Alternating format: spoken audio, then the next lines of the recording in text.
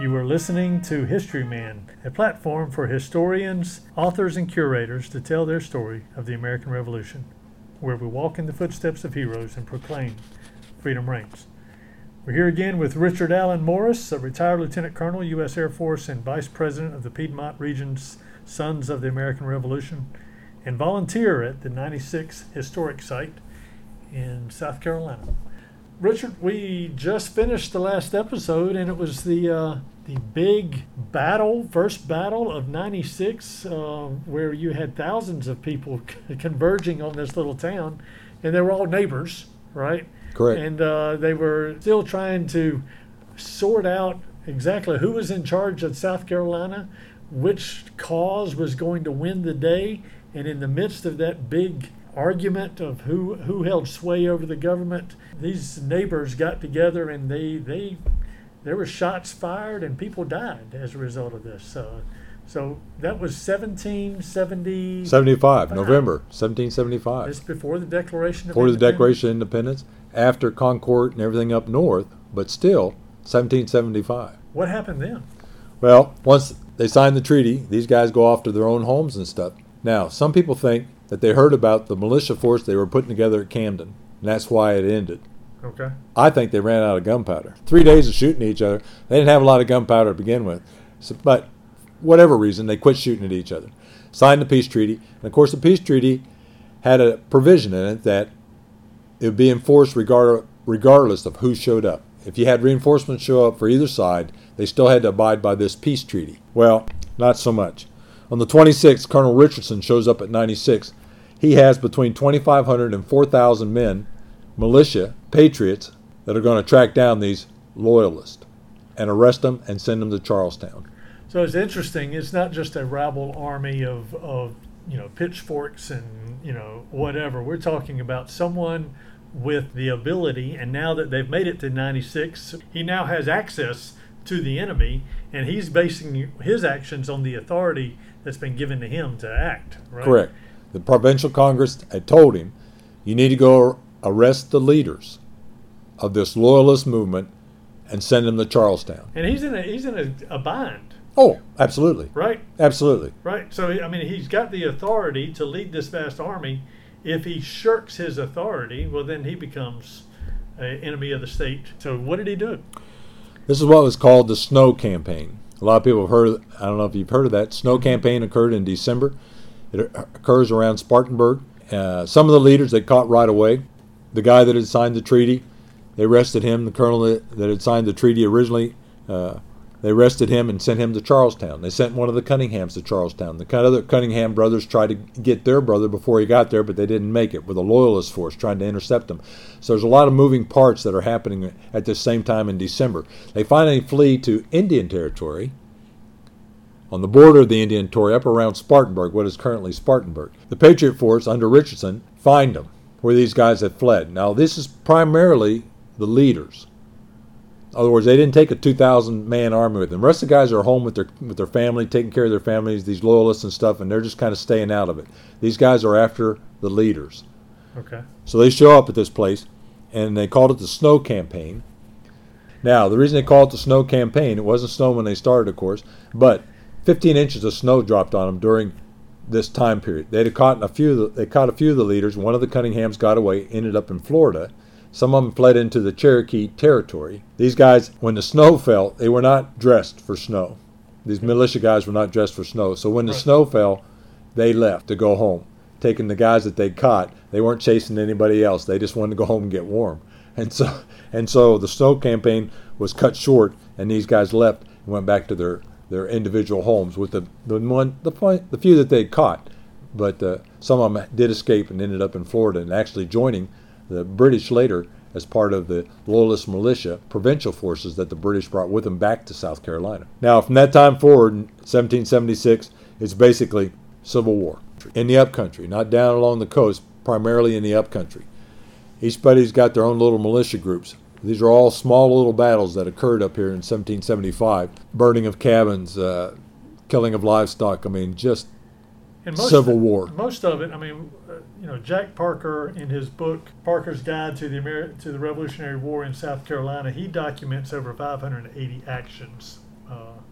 But most of the actions that you're talking about here in the upstate were never documented. No. These are family feuds that go on for years. Correct. A father is killed in ambush. The sons find out about it, and over the course of the next couple of years, they're looking for bloodlust on this and retribution and that sort of thing. I know that there's a story that Lyman Draper talks about with a guy by the name of Josiah Cuthbertson, who his family, much the same way, he marries into this family. His father-in-law and his son and his wife are, set upon by some loyalists, and he finds out about it, and these loyalists threaten to kill him, and then he goes and seeks retribution. And had Lyman Draper not mentioned that in one paragraph, that would be lost to history, that sort of thing. Burnfoot Brown is a classic example of a guy just to want to be left alone. On the loyalist side. Just wanted to be left alone. Okay. But when he wouldn't select a side and wouldn't participate with the Patriots, they tarred and feathered him, burned his feet so bad that, he was damaged. And after that incident, he became a strong loyalist to the point that if he caught a Patriot, he'd kill him. And he was in charge of the fort at Augusta. And that's exactly what happened. And we talked a little bit about the Cunninghams, and we talked about Will Cunningham, who they call Bloody Bill, sought his retribution, after the British, for the most part, abandoned the state, and this was like the last hurrah, and he was like, well, I'm not going to be, I'm going to go seek some retribution while I have the chance to do that and have the authority to do that. But he was on the Patriot side at one time. He was, and the battle that occurred in 1776 down in Charlestown, he was forced to go down and man defenses at Charlestown. Well, he said, I didn't sign up for that. I'll protect the frontier. I'm not going down to Charlestown. And they said, yes, you will, because you're part of the militia. And apparently, at some point, he had risen up against his commander, and he was whipped. That was the punishment back then. They would whip you. After that, he wanted nothing to do with the Patriot cause or the militia forces. Wasn't there something about his dad was injured or something, and then he walked on foot back to Lawrence or wherever it was and killed the guy at his dinner table, walked into the house and killed him. Shot him right there. Shot him right there. Yeah. And his exploits through South Carolina, that's a whole nother... That's a whole... we could do 2 or 3 towards the end of the war, well, it was the end of the war, the British basically were staying in Charlestown, and they turned him loose with a bunch of militia guys, and him and his deputy, Bloody Bill, he deserved the name. Yeah. And they never did catch him. But all that goes back to the psychology of the blood feud. Correct. That was in the back country. Correct. Right there. It's interesting. Correct. And that's one of the things you have to realize is back here, whoever was in charge, the other guys have joined that group. So these guys are switching loyalties. Unfortunately, there will become a point in time in the 1780s that you can't switch anymore. Right. Well, the proclamation, right? Yeah. It's about Clinton's proclamation. When Clinton was getting on the boat, after he, for the most part, took Charleston and kind of settled everything, he got on the boat and said, oh, no, you have to come fight with us. Didn't give him a choice. Against the same people that he didn't give him a choice. That's exactly right. Now, what a lot of people don't understand, 1776, we actually had a second Cherokee War up here in the upcountry. Okay. The second Cherokee War occurred because the British were going to invade Charleston. A lot of people say, well, no, they didn't show up till 1780. No. First time the British tried to take Charleston was 1776. Right. This is Fort Sullivan. Fort Sullivan. This is where Jasper's standing on the ramparts. Exactly right. Flag. Exactly right. All that stuff, palmetto tree, that's how it became, all that stuff happened in 1776. What the British had told the Cherokee was, we're coming ashore at Charlestown, and we'll meet you in the middle. So the Cherokee were coming from the north, the British were coming from the south, and they were going to meet in the middle. They told the same people, the Scots who were loyal to the British up in North Carolina, told them the same thing. Yeah, the Highland Scots. The Highland Scots. Right. They said, we're coming ashore, you guys be ready. Well, the problem was, they never came ashore, and the Scots and the Cherokee started attacking up in the upcountry. The Scots, of course, were defeated in North Carolina because the British hadn't been able to arm them or anything. They're fighting guys with muskets with broadswords. Just didn't work. The Cherokee, of course, had been armed and had been getting arms, and so that war lasted a little bit longer. July 2nd, they said the Second Cherokee War started, and it really didn't end until July of 1777. I'm sorry, May of 1777. The treaty was signed at a place called DeWitt's Corner.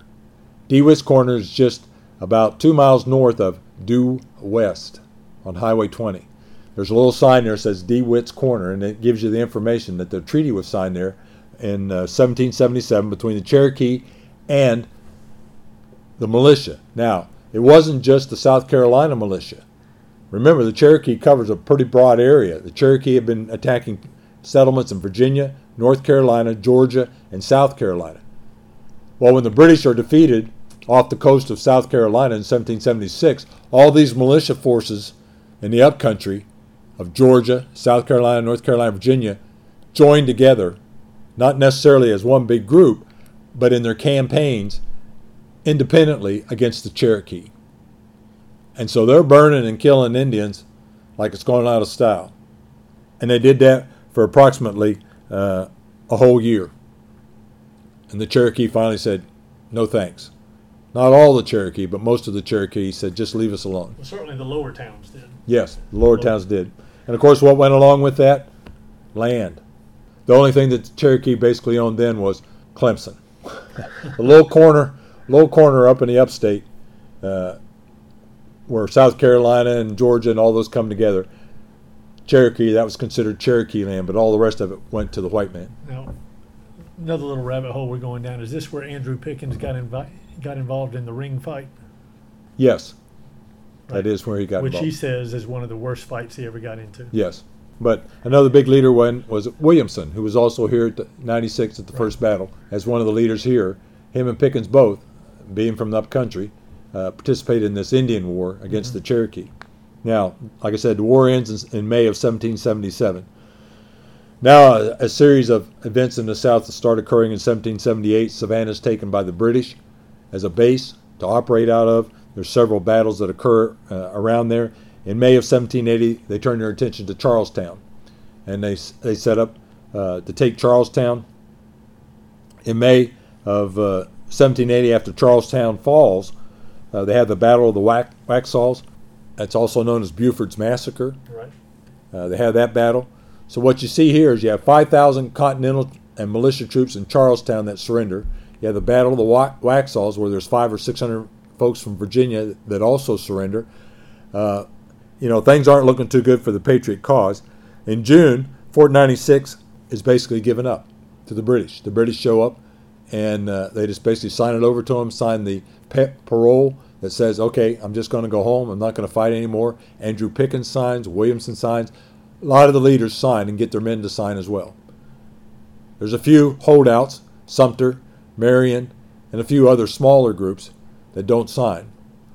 And so they continue a kind of a guerrilla warfare. But up here in the upstate, fighting had basically ended. In August, of course, the Second Continental Army, which had been sent by Washington to relieve Charlestown, they became the Southern Army. After Charlestown fell, led by a guy by the name of Gates, they have a battle at the town of Camden and lose bad. And so that also contributes to the people saying South Carolina is done. They've given it up to the British. Now, after that, they put a gentleman by the name of Lieutenant Colonel John Kruger from New York in charge of the fort at 96. They tell him, this is the key to the upstate. You need to hold the fort at all costs. So he starts refortifications, building up the town, fortifying that same place where they had the first battle out, that farm across from the spring, because there's no other water. There is no other water. Okay. And so they're going to try to protect that water supply by building that fort there. And that is the fort that is at 96 today. It's a reconstructed of the fort that was created by Lieutenant Colonel Kruger in 1780. Now, what happened was, as Kruger's building these fortifications, he sends word to Cornwallis. Cornwallis had appointed him that. He sends word to Cornwallis that he's not a fort builder. He's a guy from New York. He says, I need an engineer. I need somebody to come down and let me know if I need to do anything else. Right. And the guy that shows up and looks at the fortification, he says, if you build one more fort, up in the northeast corner of the town. That'll protect the road and the town. The star fort is created. He draws it on the ground. They said the figure of a star fort. This is the strongest fort you can build. And Kruger, using slave labor and also his own forces, he builds this star fort. During this period, it starts in the fall of 1780, goes to the summer of 1781. So those are the three forts that show up. At the same time, a guy by the name of Patrick Ferguson, Major Patrick Ferguson, has now been appointed by Clinton to form the South Carolina Provincial Army militia force from South Carolinians. He shows up at 96 as his base. And people are coming in, and he's training the South Carolinians to become basically like British soldiers, issued red jackets, the whole 9 yards. He, of all people, should have known that the rifles they were taking away from these frontiersmen and giving them muskets was a bad mistake. Well, he should have known that because he was a firearms guy. Firearms expert. He'd invented a gun, breech loading, as opposed to having to do the ramrod and everything. Mm-hmm. He was very aware. When you read some of his documentation about the battles and the fighting over here, he just praises the rifle. Yet the guys that showed up here with rifles, he took them away and gave them muskets because that's the way the British fought. You give them a red coat and a musket, and you have them line up and shoot at each other with bayonets. Well, from a provision standpoint, that's the provisions they had too. Exactly right. Exactly right. The rifle balls would not fit into. No. The musket balls Different would not gauge. fit into the rifle. Different gauges. So. That's correct. So he creates this little army here at 96, and then the wheels start coming off of Cornwallis's plans. Cornwallis has already turned after the Battle of Camden. He turns and heads into North Carolina. He's moving north because there was a plan afoot that they thought if they could capture Virginia, North Carolina, South Carolina, and Georgia, that they could possibly go sue for peace and let America become just the northern colonies. Because where most of the raw goods, farm goods, came from were Virginia, North Carolina, South Carolina, and Georgia. From an economic standpoint, the southern colonies held sway of the trade and that sort of thing. And the other thing was, it was a carrot to the French to stay out of the war. So a lot going on. There's a lot of backroom stuff going on that we kind of miss. Now, there's a little battle called Musgrove Mill that occurred about this time. Now Musgrove Mills was around the time that Camden is being lost. Camden's being lost, same time. Thomas Sumter, right after Camden is lost, he's hanging out in the wind on the western side of the Wateree River. The British follow up and catch him at Fishing Creek. So now, in the British mind, we got this. That's exactly right. Right. What they didn't know was those Over Mountain boys were coming to Charlestown. But it takes a while to get there from there. And so they hadn't quite got there yet. When they found out about Charlestown, they found out Waxhaws, Camden had fallen. All this is bad news, right? But these guys have come a long way. And they got a little group up at Musgrove Mill. Cornwallis has stationed a group at Musgrove Mill. And they say, well, we can take those guys. There's only about 200 of them. And so they hook up with some militia guys out of North Carolina, some militia guys out of South Carolina, and now the Over Mountain boys, and they're going to go to Musgrove Mill and take these guys. What they don't realize is Cornwallis had sent additional troops on their way to 96 that had stopped at Musgrove Mill.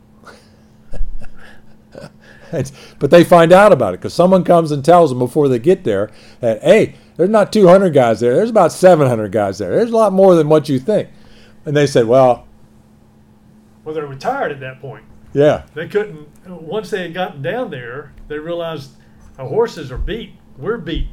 We're going to have to make a stand here. That's right. So what they do, though, but they set up, we can't fight them face to face, toe to toe, but so what we're going to do is set a trap. And so what they did was, they sent some guys down to the creek like they were getting water and stuff. And they knew they'd be in perfect view of the Loyalist troops, right? And of course, sure enough, the Loyalist troops see them and they give chase. Well, meanwhile, these guys have cut down trees and stuff back down the path and set up an ambush. So when these guys come across the creek and they get to that point, they let them have it.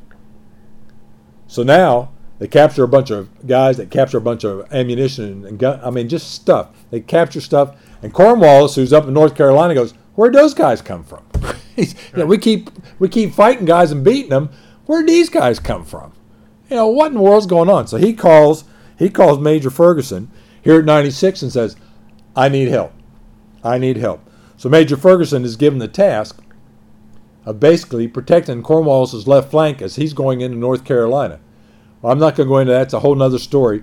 Ferguson ends up at a place called Kings Mountain after threatening the Over Mountain boys, who turn around and come back over the mountains. It's the wrong thing to do. To meet Ferguson at a place called Kings Mountain. And, of course, Ferguson is completely destroyed. 700 men are captured. Ferguson is killed. Cornwallis retreats back into South Carolina because he doesn't feel like his left flank is secure. Right. And so the threat to North Carolina kind of weighs for a little bit. And not 3 months later, January. But Ferguson came out of 96. Correct. Right. He brought the troops out of 96. Right. So all those guys who were training here That's where his training base was at. They went into the mountains, got chased back out of the mountains, ended up at Kings Mountain, were decimated. So Correct. Now, who's at 96 at that point? Kruger. Kruger's still there. Because Kruger was not. He had his own force out of New Jersey, New York. Guys out of New York and New Jersey, plus a few loyalists out of South Carolina. Cunningham was there. Patrick Cunningham was in charge of the militia force from South Carolina, and he was in charge of the provincial troops from New York and New Jersey who had joined the British. And I can give you some numbers after that. January, of course, what happens? Well, meanwhile, all of this happens. Gates retreats into North Carolina with what's left of his army that was defeated at Camden. General Greene shows up to replace General Gates, who'd been defeated at the Battle of Camden. General Greene realizes he doesn't have enough provisions to provide for everybody, so he sends a guy by the name of Morgan out to the west with part of the troops, splits his force because they don't have food. They don't have forage, don't have anything. He sends Morgan out to the west and he said, if you have an opportunity, attack somebody. But, the big thing was just trying to keep everybody survive. Yeah, right. Get some food, survive. So Morgan heads out to the west, and Cornwallis goes nuts because now he knows this force and he knows where it came from, and he sends Tarleton after him. Well, we're not going to go into that battle either, but that battle of Cowpens occurs. And, of course, we know that Tarleton was decimated. Right. All the troops pretty much destroyed. So now Cornwallis has lost his fast troops, the guys that go out in front of him that make sure everything's okay. Those guys are all gone now. And so Cornwallis basically decides he's not going into North Carolina, and he's going to settle down where he's at and get ready for the next campaign into the north, which occurs in March at Guilford Courthouse. Mm-hmm. Now, in between that, and this is crazy, between January and March, he tries to chase General Greene. Right. Coming from Cowpens, they've got to do something, right? He's got to do something. What did Kruger at 96 do? What he is doing actively is he's going to support Camden. Okay. When these little militia forces pop up, he sends troops. When militia forces pop up around Augusta, he sends troops. So he's sending them right and left everywhere. He's trying to put out the fires. Put out the fires in the upcountry. Yeah. And there was a big event down at Augusta. Militia forces got together. They were trying to take Augusta. And who shows up? About 500 guys show up from 96. And, of course, puts that out. The militia, retreats back into the woods. And that's what they're doing. They're supporting each other. These three forts are supporting each other in the upcountry, and that's what is happening at 96. It's kind of like the linchpin for both areas. Right.